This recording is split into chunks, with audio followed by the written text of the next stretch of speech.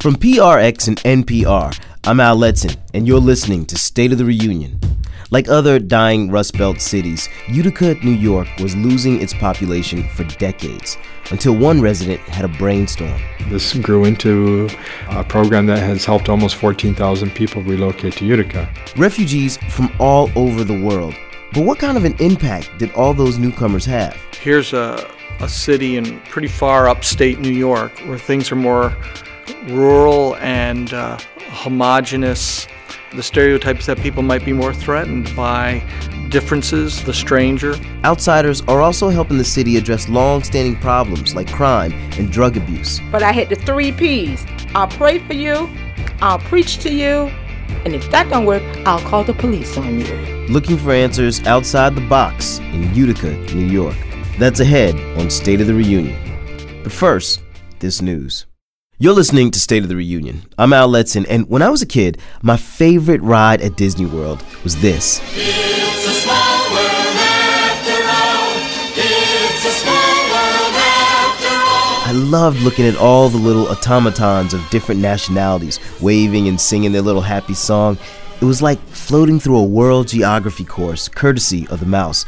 But you know, you can see that in many places in this country. There's the usual, Miami, New York, Los Angeles, and then there's the unusual. Monglava, Utica. Habari Utica. Zdravo Utica. Welcome to Utica, New York. Utica ma minglava lo noksapare. Привет, Utica. All right, before you reach for a map, let me tell you that Utica is about 4 hours upstate from New York City, not far from the edge of the Adirondack Mountains. It's a little city surrounded by dairy farms and woodlands. It's the kind of place you almost know, even if you don't. I mean, we've all heard the story before. A town that used to be booming with industry that's now fallen on hard times. But Utica has come at those hard times in an unusual way, which is what brings our show here. Now, every episode, State of the Reunion travels the country and looks at what makes community, who are the people that bring it together, and what are the issues they face. But before we dive into the Utica of today, we need to talk about what first made this city great, which has to do with underwear. Undergarments. It was like the underwear capital of the world. Woolen underwear and stuff like that. Long johns are being made out here. Yeah. In fact, the Duofold was right here down the road in Mohawk. So it was really a big deal. That's Doug Ambrose, a history professor at nearby Hamilton College and Utica history buff. All that underwear was made in the city's textile mills during the boom time at the turn of the century. Now, by the 30s, those mills began to shut down and the city sputtered. Then, in the years following World War II, Utica's leaders managed to jumpstart the local economy by attracting new industries. So GE came in. They were one of the big ones. And Univac, one of the first computer makers. Savage Arms, which had been here before, started to expand. Utica became one in a string of thriving northeastern manufacturing towns. Doug points at the intersection of two of the city's main thoroughfares, Broad and Genesee Streets. This corner right here, this used to be called the busy corner. At Christmas time, they'd have to get the Boy Scouts down here to direct pedestrian traffic. So this area was just, a beehive of activity. It's still called the busy corner, but it's kind of like, it just reminds you of what once was and no longer is, because this is anything but busy. Standing at this vantage point, I can almost see it. The hustle and bustle of a growing little city now erased by the passing of time. By the early 1980s, it looked as if Utica had lost its steam for good. Where jobs hadn't gone south went overseas, and an exodus of people followed. Left in their wake was Utica. Once proud, booming, now empty. There was a bumper sticker here in the 90s that said, "Last one out of Utica, turn off the lights." With that kind of attitude, you'd think that attracting new residents would be pretty much out of the question. But all it takes is one person, one idea to change everything. I was working on the farm with him. I was milking cows, and I was raising a 4-year-old, and I had a new baby. Roberta Douglas was a dairy farmer's wife, and her husband was a Vietnam veteran. In the early 70s, some ideas began taking root in her head. We were both very interested in everything that happened with Vietnam, and we both became very concerned about the Amerasian, what was happening to the Amerasian children, the offspring of servicemen, after the Americans left Vietnam. Roberta got a little obsessed. She read everything she could and wrote letters to Vietnam, and she heard about a whole bunch of Vietnamese refugees who needed somewhere to go. Almost on a whim, she volunteered to help resettle one solitary Vietnamese man. She remembers the day they picked him up at the airport. Yes, I do, and I think it's one of the reasons that I determined that we needed to sponsor many people. I felt so sad for how lonely he must have been. I could put myself in this young man. I think he was about 19, 20. The local school superintendent heard about what she was doing, and so did a county executive and a couple local pastors. And suddenly, Roberta found herself in the refugee resettling business. The Mohawk Valley Refugee Resource Center was born. Now, she had no training for this kind of work whatsoever, but she had one thing that made all the difference: a city in desperation. Utica at that time had a decreasing population. A lot of their industries that employed people were closing, and smaller industries were coming in that couldn't find the right personnel, and the refugees, particularly the Asian refugees, were so good at some of these jobs that were available that they filled the void, and there was a lot of housing available, and it was a blessing for the city, and the people knew that and acted on it, which doesn't always happen. So why did it happen? Well, there's another piece of Utica history that primed the city to embrace these immigrants, and that goes back 100 years to those textile mills. The textile mills in Utica at one time had it was a 20,000 person industry. 20,000 men and women just worked in the mills. Frank Tomeno is a native Utican and a retired newspaperman who still writes a weekly column about the city's history. That 20,000 person industry demanded a constant influx of workers. The immigrants began coming from Southern and Eastern Europe, Italy, the Ukraine, Poland, Russia, to work in the mills and to work on the railroads. And as we approached the 20th century, they came by the thousands. Utica's population was growing about 2,000 a year. East Utica became the Italian part of town, West Utica Polish and German, and after World War II, people kept arriving. This was an immigrant city. Well, I was born in the northeastern part of Germany before World War II. It was awful. I could not see a future in Germany. My brother came here before I came, and he was telling me how beautiful this country is, how beautiful the girls are.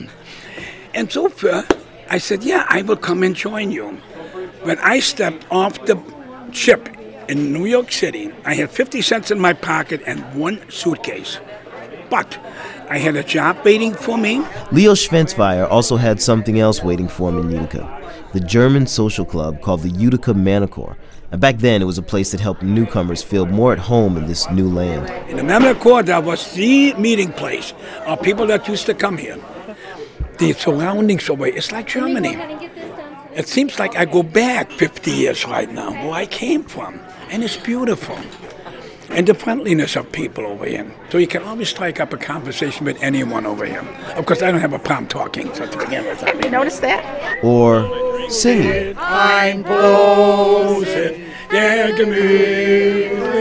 My first kiss was at Utica Manor Court. That's Leo's wife, Judy. He took me out on New Year's Eve. It was my first real important date with him. And I got my first kiss at Manor Court. 46 years ago, that kiss has lasted. Very fond memories over here.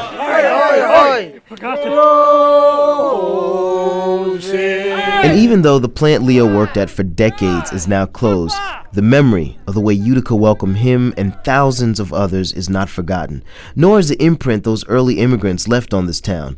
You can see it in the Matt Brewery, started by Germans in the 1800s and still producing Saranac beer today. And the Polish services still held at some Catholic churches. You can even taste it. Here, Ventura's Restaurant. corner of Kossuth and Lansing Street in East Utica. Florentine Pastry Shop on Bleecker Street in Utica. Osko Nitsos. Very good pizza. We've had the same recipe since my mother started with my dad in 1943. Everyone calls it Osko's for short. Here at Pulaski Meat Market in Utica, I think the most popular item is kielbasa. There is a regular smoked garlic and extra garlic, ham kielbasa, turkey kielbasa, legs kielbasa, bratwurst and knackwurst, dry kielbasa, cabanos itself, which is also called beer sausage. Beer sausage. And recently, the melting pot that is Utica has added some new ingredients. Mayura taste of Cambodia. Actually, very much similar to Thai's food, but our food is less spicy. And right now we are in Tui's having Vietnamese noodle soup. That's good.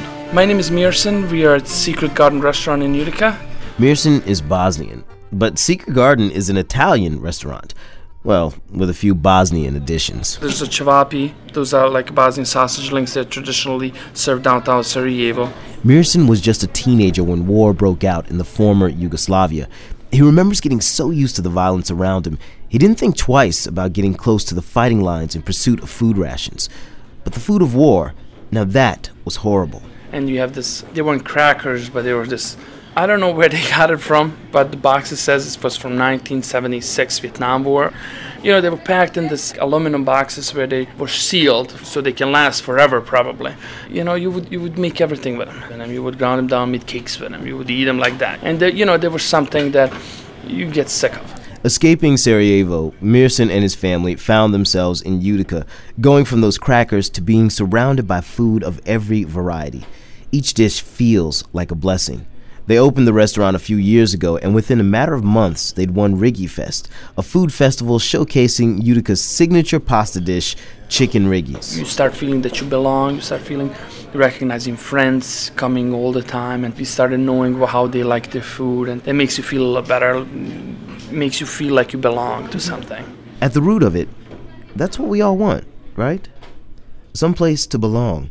And as unlikely as it may seem, Utica has sprung up from its post-industrial blight to offer home to thousands of people who have nowhere else to go. And it all got started by a milk farmer's wife. 30 years later, this grew into a program that has helped almost 14,000 people relocate to Utica. 14,000 people. Peter Vogelar, who's now the executive director of the Mohawk Valley Resource Center for Refugees, says they've given Utica a new lease on life. The refugees find Utica to be a safe, welcoming environment where they can start a new life and become a part of the fabric of society. And so they're opening restaurants and they're trying new things and they're participating in civic society. They're looking at, this is our future home.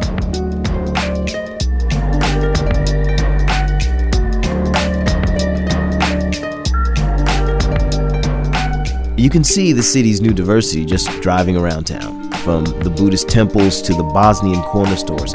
It makes me wonder how this new landscape is sitting with the people who have lived here for generations. We learn what happens when a mosque wants to hold services in downtown Utica. That's ahead on State of the Reunion.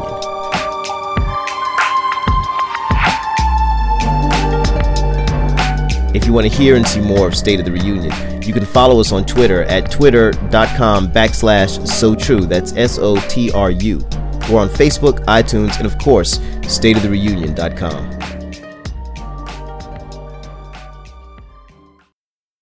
You're listening to State of the Reunion. I'm Al Letson, and I live in Florida. So to me, the cold and snow of Utica, New York is, well, challenging. Okay, that's an understatement. I hate snow. Hate it. There were days when my producer, Tina, had to drag me out of the hotel because when we were working on this episode, there seemed to be tons of the stuff. And I think I'm allergic. Not to water, just snow. So I can only imagine what it must be like to land here from a foreign country with a completely different climate and see Utica in the throes of winter. Our current arrivals are predominantly those who fled Burma or Myanmar, that went into Thailand, into refugee camps in Thailand. That's Peter Vogelar, Executive Director of the Mohawk Valley Refugee Resource Center. serves as a cultural port of entry for thousands of refugees who've come to Utica over the years. We also have Iraqis that are coming that have been displaced because of the conflict in Iraq. We also have Bhutanese, a number of Bhutanese who are coming. We also have a small number of people from Darfur. Those are all warm places.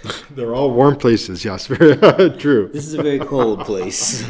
Yeah, we have a warm heart. I can see that. And that warm heart, well, it shows up in full force at the Refugee Resource Center, where dozens of people take basic English classes. Look at my mouth. Bathtub. Even cultural orientation classes. Everything from, how do you work a light switch? How do you explain to a family you can't communicate with that has small children hot and cold water? Tupperware is a brand new concept. Aluminum foil and saran wrap are new concepts. That's Jean Scahan, who teaches what could be called American Life 101, and she covers the gambit, everything from what you would do with saran wrap to basic traffic safety. When I first started working here, I had an office that overlooked the parking lot. And in the afternoon, I would frequently look out and I would see these little Toyota and Nissan sedans, and the doors open up, and it was almost like a comedy act of how many people would pile out of the car. And it kind of was terrifying. And so I started telling people, you can't put 10 people in a little four-door sedan, and they'd laugh at me and they'd say, well, that's the only car we have to move around in. These days, the Department of Motor Vehicles comes in 4 times a year and gives a series of lessons in different languages. Other lessons are more subtle, kind of things we'd never think to teach because we just take them for granted. But for these refugees, it's like starting all over. Seems like everything new, and you have to start everything in the beginning, and I have to grow up again.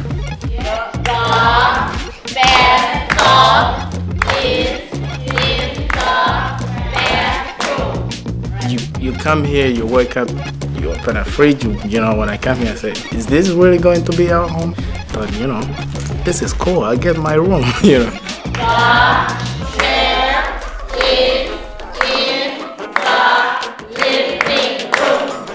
Yeah, I'm born in such a place that in order to get some food items from the market, we had to work for 8 days.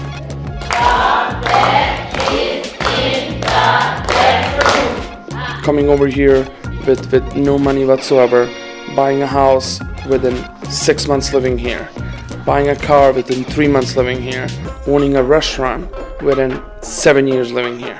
I mean, you're talking about, timelines where in other countries it's almost impossible to achieve.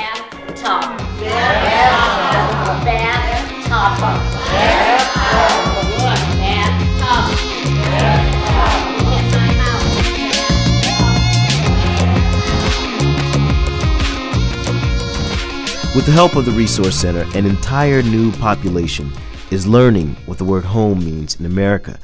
But that doesn't mean it's always an easy embrace. Everywhere State of the Reunion goes, we ask residents to write a letter to their city. And in this letter, Rialda Albegic, a Bosnian refugee, encapsulates that struggle. Dear Utica, I remember approaching you for the first time.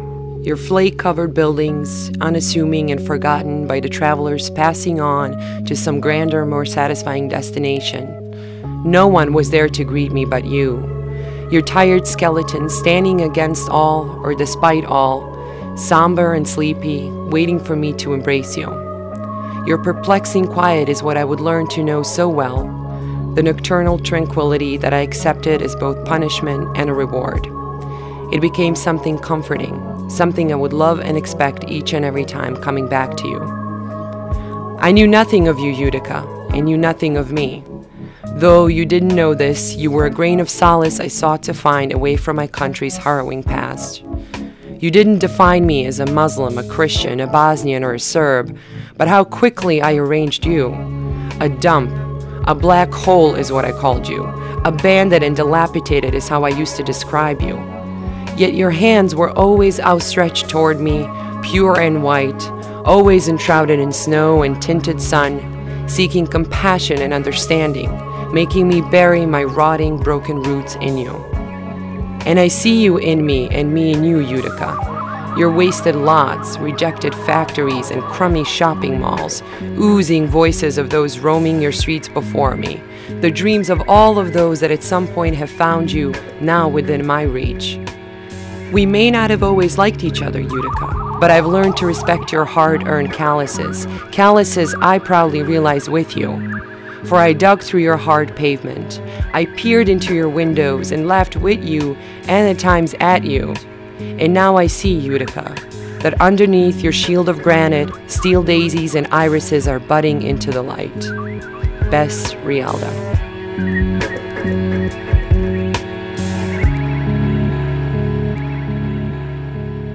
One of the places where the new Utica is coming face to face with the old Utica is on sacred ground, the city's houses of worship.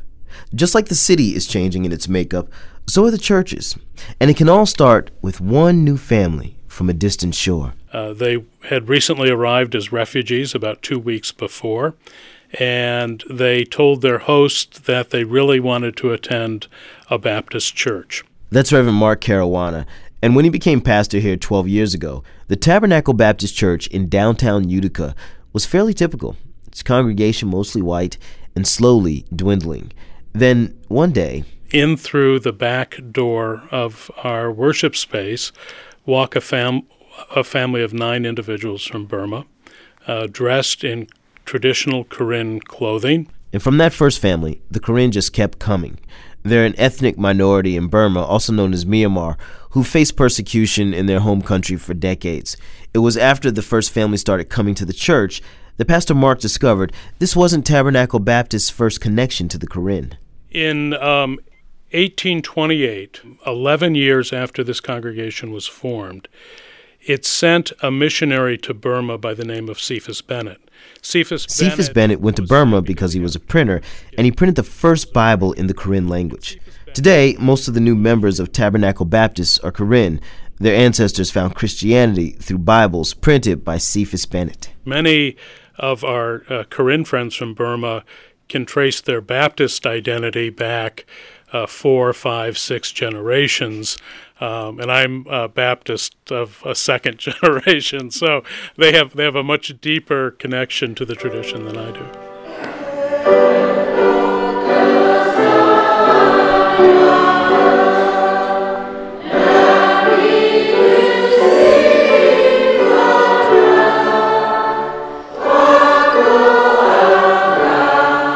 And now, Tabernacle Baptist has the opposite problem it did before. They're too big for their space. The congregation is routinely over 300 on Sunday mornings, and they've added a second Karen language service that's attended by over 100 more.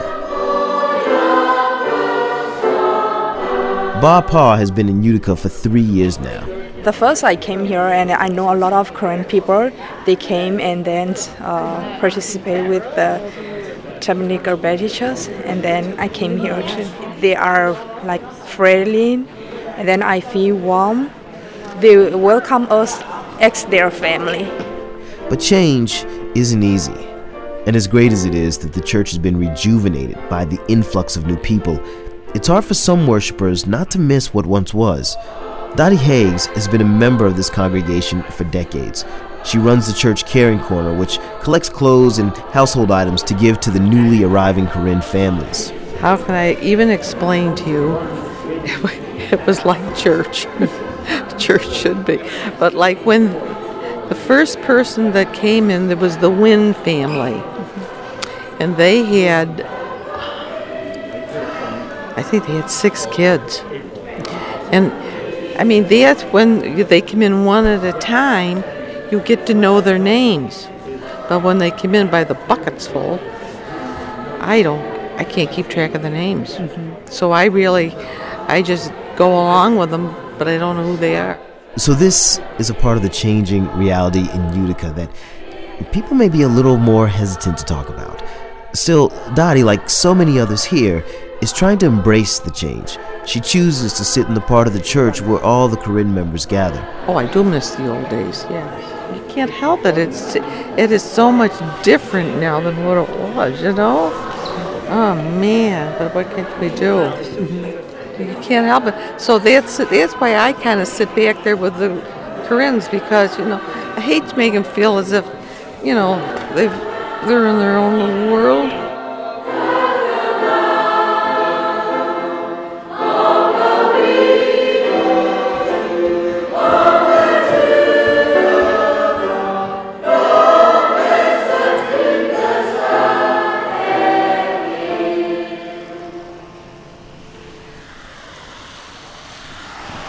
Right now I'm on the corner of Court Street and Broadway, and I'm right around City Hall. Now, if you were to get on Court Street and just walk towards Genesee, one of the main arteries in Utica, you'd come across a building that looks like a church. It's got all the prerequisites, stained glass windows, vaulted ceilings. But if you look a little bit closer, in the same place where you traditionally see maybe a cross or a depiction of Jesus, there's a crescent moon and a star, the symbol of Islam. And then if you look up a little bit further, instead of a steeple, you see minarets.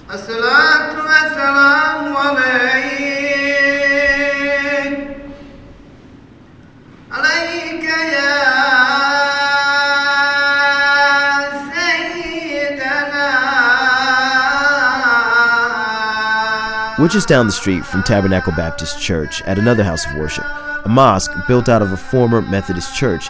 Now, in many places across the U.S., a new mosque opening might be cause for unease, even protests.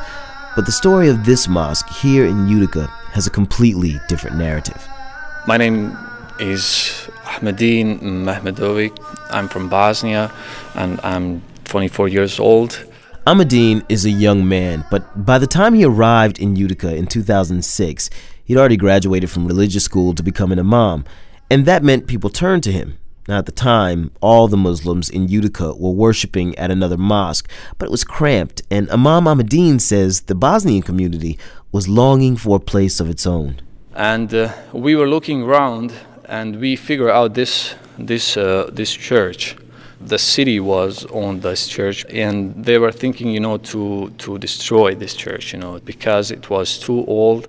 That was Central United Methodist Church, and had been sort of the high steeple Methodist church in the middle of town for years. Marilyn Baisa is the pastor at Trinity United Methodist Church in Whitesboro, the suburb where the congregation moved. It's something that's happened to a lot of older churches across the country. The congregation shrinks, and eventually the building's just too big. She says the old church in downtown Utica was sold a number of times, but no one could keep it up, and the city took it over. Reverend Bob Umidi is at Westminster Presbyterian, just across the street from the church. The first I heard was that there was conversation going on between the mayor's office of the city and this Muslim group. And so that was the first thing that piqued my interest. And, my first thought was, well, wouldn't that be interesting? Now, here's where things could have gone south. This is all happening right around the same time that the Islamic Center was being proposed at Ground Zero in New York City, and we all know how that debate went. But here in Utica, things played out differently. I got a phone call from the Utica newspaper, the Observer-Dispatch, and they said, "Did you know that your old church is going to become a mosque?" And my answer was, "That's great! Wow!" She was kind of surprised. She got very quiet, and she expected me to say, I think, "Oh no, that's a horrible thing." And so she asked for some parishioners' names, and I just kind of randomly gave her some names, and she called them, and they all said the same thing. They thought it was a great idea. Now, it may have made a difference that these Muslims were of European descent and not from Arab countries.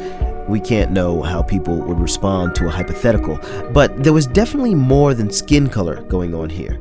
Utica Mayor David Rufero says that over the years, the Bosnian refugee community has played a key role in revitalizing the city. They're rebuilding Utica. They've been buying up a lot of the blighted houses, fixing them up, because a lot of their trade are carpenters, contractors. They've been fixing up, and they would take blocks at a time. If one of them would buy a house, they would buy 3 or 4 or 5 in a row, and they'd all fix up all of the houses, and they would actually revitalize a block. So the city sold the church to the Bosnian community for $1,000, and they immediately got to work on it. There were things that they were doing over there that really kind of grabbed your attention, and at one point they had like 40 men climbing all over the building. These were all volunteers from Bosnia who this was going to be their place. When we are working on this building, we threw the cross crosses here, the bell was here, and I told the people who worked in that, these are the symbols of the other religions. We have to respect them, and if you want someone to respect you, first of all you have to respect him or her, you know. So what I did, I told them we are gonna call these people who already been these church members, and we are gonna tell them we know that these are the symbols of your church, of your faith. We just wanna bring you these things back. We were invited, my congregation here at Trinity was invited to come down on a Sunday afternoon and meet with their congregation, and they gave us a tour, explained, you know, how things were different and how things were very much the same in some ways, and then presented us with the cross and the bell. We took a lot of pictures out on the front steps, and it was just a wonderful day. They had cooked some food for us, and a wonderful day of just getting to know each other, really. Allahu Akbar. Alhamdulillahi Rabbil Alameen. Friday prayers at the mosque are well attended. Dozens of men kneel on the thickly carpeted floor of the church, now free of any pews. Women gather in the balcony upstairs. People are still bundled up in their winter coats from the Utica cold. When I think about this scene, I can't help but to wonder if this is an alternative take to the narrative being played out in this country today. One we see on TV, read about in the papers, hear on the radio.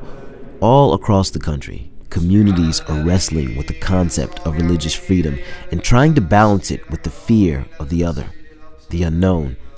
But here, in the heart of Utica, people of different religions and ethnicities have found a way to overcome obstacles, stereotypes, and differences to reach a common, holy ground.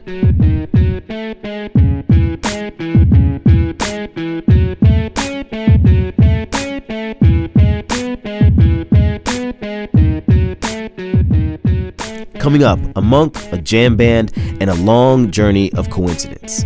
Sounds like a bad joke, right? But it happened here, in Utica. That's ahead on State of the Reunion.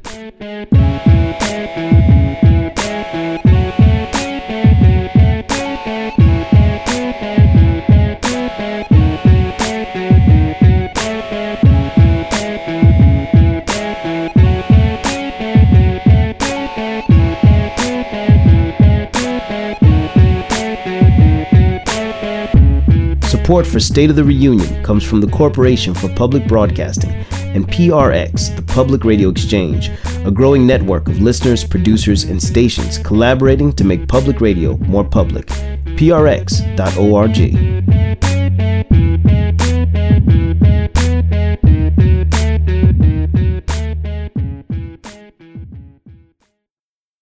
You're listening to State of the Reunion.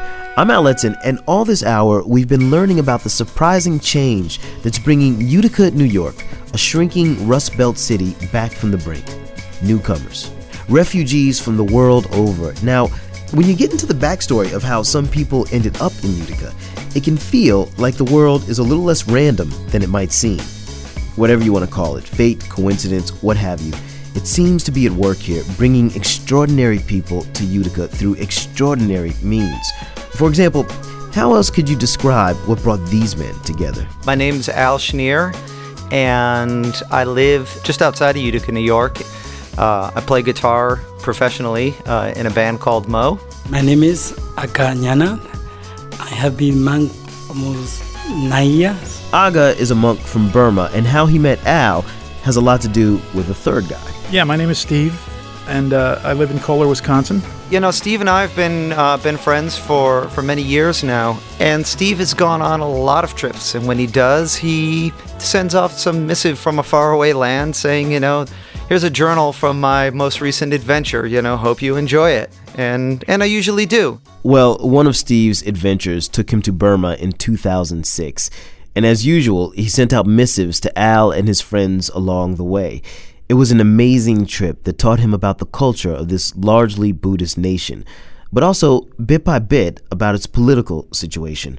You see, Burma has been under the control of a military junta for more than 40 years now. People are reluctant to speak openly and candidly criticizing their government or anything political. You don't know who's who. So it's just one of those places that has that dark element in play, and the people in Burma live with it day to day, and they know people have disappeared. But one day, towards the end of the trip, Steve and his brother went to a famous temple in Rangoon, a big golden pagoda. It happened to be Thanksgiving Day. So we went there to spend the day, and I needed to buy a lungi, which is a piece of cloth that you wrap around your lower extremities, and it's very traditional dress for the men in Burma. So I bought one, and I'm not a small person, so I'm much bigger than a lot of the Burmese folks. So I was laughed at. The whole laughing thing became a way to introduce and connect with people. So Aga was one of those people who noticed I was wearing the lungi. He thought it was pretty cool, so he came over to us and started a conversation, mostly to practice his English. I still remember the day I met with Thanksgiving Day. The first time I heard about this Thanksgiving Day through Steve. And we spent the better part of 4 or 5 hours walking round and round the temple grounds in conversation. Just before I talk with them, I have to look who is military intelligence or spy, so I have to make sure if there's nobody near me. So after I make sure, so I talk with them about 5 hours in the pagoda. The experience was intense. At the end of the day, Steve gave Aga his card so he and the young monk could stay in touch, and pretty much he expected that to be that. But only months later. They were marching for democracy and peace, but the tens of thousands of... Ordered by the generals who rule Myanmar to stop their protest, the monks defiantly took to the streets. From Burma's holiest shrine, the monks marched toward the center of the capital. I've got to say, in the last 24 hours, there's been a major crackdown, and we understand something like 2,000 monks have been arrested. They've been taken away. And it wasn't long before that crackdown made its way to Aga's monastery. They came to our monastery at midnight. So when we were hiding in bushes, we saw military soldiers who were patrolling with their gun. So at the time, many mosquitoes. And as he hid, leeches were sucking the blood out of his leg, but he didn't even notice. Because I was focusing on the soldier patrolling with the gun. Aga fled Rangoon, hiding in the woods or in the houses of sympathetic families. Many other monks weren't so lucky. According to the numbers from the All Burma Monks Alliance, 280 are currently imprisoned in Burma. But Aga made it to the border with Thailand and got across.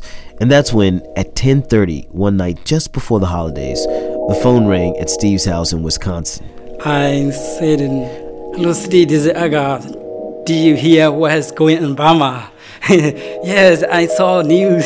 The voice on the phone was very distressed, asking for help, trying to explain what had happened, but very nervous, obviously very scared and very nervous. It was probably it was the most shocking phone call I've ever gotten. He was asking for help, and so the question then became, what can I do? Here was Steve, about to go on Christmas vacation with his family, and all of a sudden, he's trying to sort out what he can do for a monk he met once, more than a year ago in Burma, who's stranded and distressed in a foreign country. First of all, I just said, well, the first thing I could probably do is try to figure out how to wire him some funds so he could at least get some shoes and take care of any other needs he might have.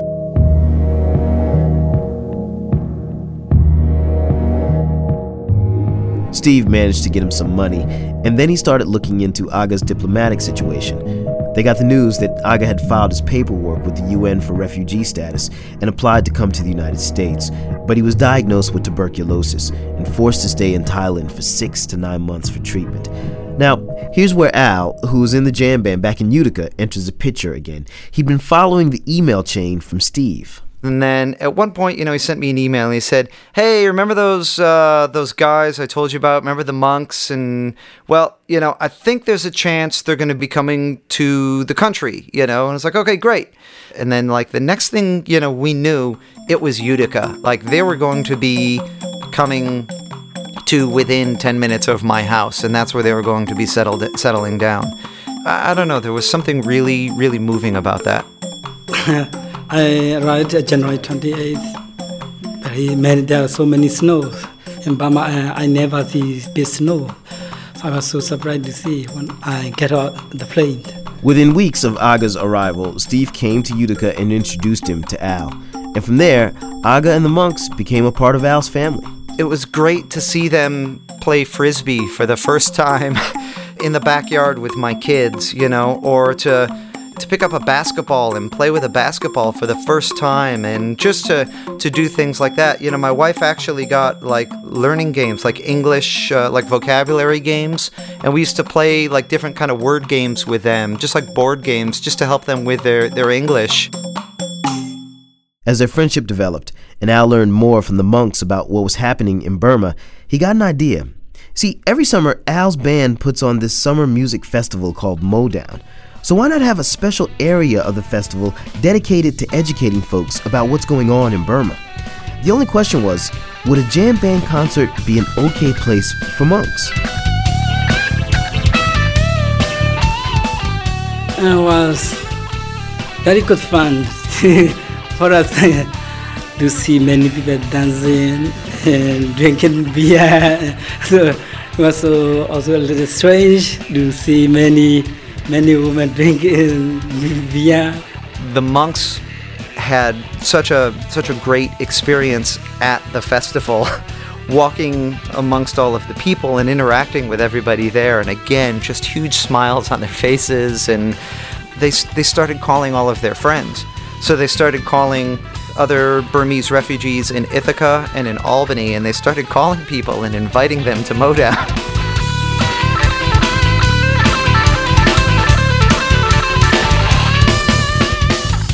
Through the music festival, Aga and the Burmese monks worked on what has now become their mission, informing the American public about the situation in Burma, raising awareness, and keeping hope alive for their fellow monks back home who were not able to get away.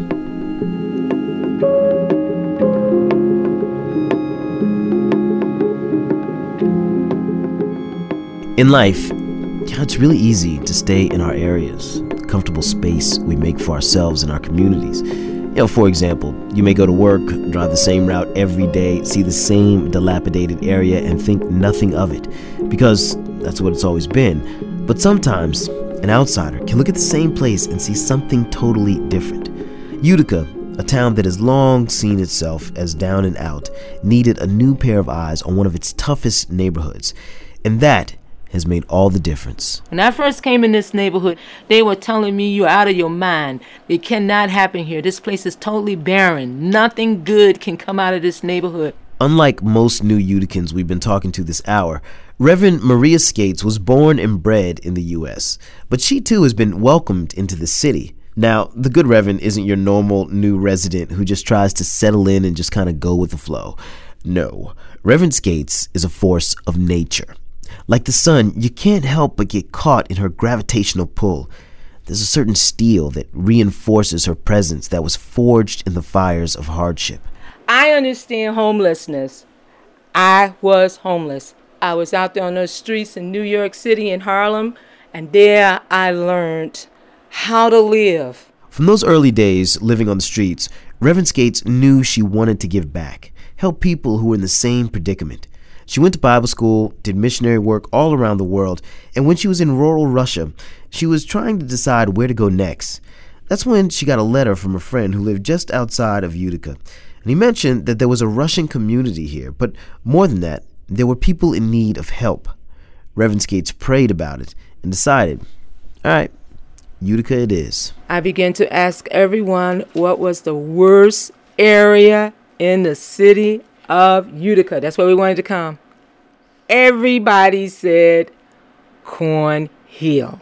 Now, Cornhill had once been the rich part of town, but by the 1950s, those folks moved to the suburbs. Absentee landlords took over, and within one generation, Cornhill became Utica's ghetto. This whole block, all of it was just full of drug dealers, full of murder, trash, garbage, and debris. But Reverend Skates is a woman of vision. And one day, she was getting a tour of the neighborhood, and she pulled down one street where all the houses were clustered around a small park, and she knew this was it. One building in particular was a burnt-out crack house, but that's not the kind of thing to dissuade Reverend Skates. She bought the house practically on the spot. And from November 1995, I spent a couple of winters in here wearing coats, but positive change has come to our neighborhood. And you've done it basically one house at a time. We did it one house at a time. When we moved in here... Slowly, with the help of her partner in this venture, Reverend Meyer, they acquired the buildings in this part of Cornhill, gradually turning the neighborhood from slums into supportive housing. A place where women and children, former drug addicts, convicts, people who have no other place to go can live and get services. What were once crack houses are now an orderly complex of apartments. A food shelter is in one, housing for the chronically homeless are in several others. Reverend Skates has a vantage point on the whole neighborhood from her third-floor apartment. This was my favorite window here. So I go here and I go, "Hello, how you doing? We're having a good time today, aren't we? How y'all doing?" She has some unorthodox ways of going about restoring the neighborhood and the lives in it, like the bullhorn announcements out of the window. They never knew when we sleep, so they never knew when we were watching. And we were very proactive. I'll help you. But I had the 3 P's. I'll pray for you. I'll preach to you. And if that don't work, I'll call the police on you. The 3 P's. And that's what we did. Outside, residents are shoveling snow and ice, one of the many tasks people do to take care of their neighborhood. Reverend Meyer tells me the transformation of this area is a reflection of the work they're doing with individuals, working on change from the inside out. It's the kind of transformation she knows is possible from personal experience. You see, she herself used to be a drug addict. So I was one of those so-called troublemakers. Was 2.5 years in rehab. So you can change that much. You can restore that much. There's a lot about restoration, you know. And as we were able to change the restoration, the houses, we believe the lives can be restored. We met some of the people working on restoring their lives. One of them was Miss Fowler. Now, everyone here is Miss This or Mr. That, a mark of respect to each adult. Miss Fowler has carefully straightened chin-length hair and a bright green Johnson Park Center t-shirt. She moved to Utica with an abusive boyfriend, and after they broke up, she found herself slipping into an old drug addiction. My house was a mess. I wasn't taking care of my kids, and at the time they were 7 and 8, and they weren't going to school, and if they did go to school, they were wearing dirty clothes. As far as my government benefits, you know, all that went on the crack cocaine. When Miss Fowler heard of the Johnson Park Center, she was at risk of losing custody of her kids. Reverend Skates is like, her and Reverend Meyer both, they're like the parents that I never had, you know, because my mother and father were both drug addicts. So from the beginning, you know, I was in foster homes until I went on my own when I had my first daughter at 14. So I know that I needed the structure. And the structure makes me a better person. Johnson Park Center is filled with stories like this. And after witnessing all the work the two ladies have done in Cornhill, I was a little surprised to go into their apartment on the 3rd floor of the house where all this started and see them living in poverty. There is no running water, hot water in the kitchen sink. Our stove was leaking gas, so we had to have the stove taken out. And so we microwave cook now. The walls all cracked up, as you can see. You see, in order to help the rest of the neighborhood transform, Skates and Meyer have taken practically nothing for themselves. This hardship has gotten even more difficult as Reverend Skates became sick with pancreatitis and can't go up and down the stairs any longer. And that is when the community decided it was time she had a real home. A former hockey star and Utica native named Robert Ash heard about the work the Johnson Park Center had been doing, and then he heard how the two women behind it were living. And he went out into the community and had raised money, volunteers, donations, contractors, and they were building a house from the ground. So he came to let me know, we do need you to sign the papers, and we're going to build you a house. Unbelievable. We actually could look through the window of the new house, but couldn't go in because it's in the middle of construction. As Reverend Skates explained the layout, she was envisioning using much of the space to help others. But Reverend Meyer told us the community won't let that happen. This place is for the two of them. Time for them to have something they've given so many others. A home.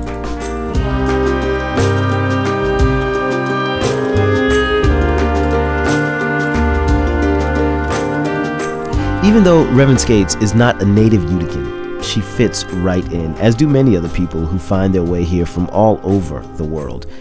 As we were leaving the Johnson Park Center, I was thinking about what Peter Vogelaar, the executive director of the Mohawk Valley Refugee Resource Center, said just in passing. It may be cold, but this place has a warm heart. And I think he's right. Utica as a place, as a city, I think it's welcoming. If there were intolerance, it wouldn't work. I wish I had a magic wand and could wave it over Utica and say, believe in yourself for 365 days, because this town is very giving. There's a lot of what Utica was. Many of those who grew up in Utica have been here many years. They dream about the past. With refugees, you don't get that. Here, I didn't feel so lost. Here, I felt like I could actually make a life here and a living, but a life. Utica, New York.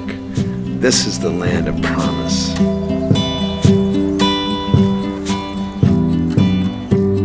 Utica, City with a Warm Heart, was produced by Tina Antolini, with help from senior editor Taki Telenides. The rest of the So True staff is researcher Marietta Sinotis, business manager Bree Burge, producers Laura Starcheski and Brenton Crozier.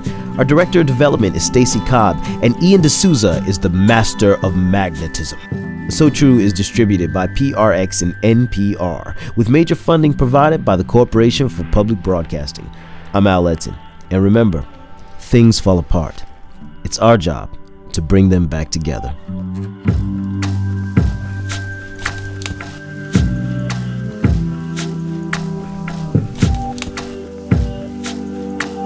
Support for NPR comes from NPR member stations and from the Doris Duke Charitable Foundation, supporting the performing arts, environmental conservation, medical research, and the prevention of child abuse.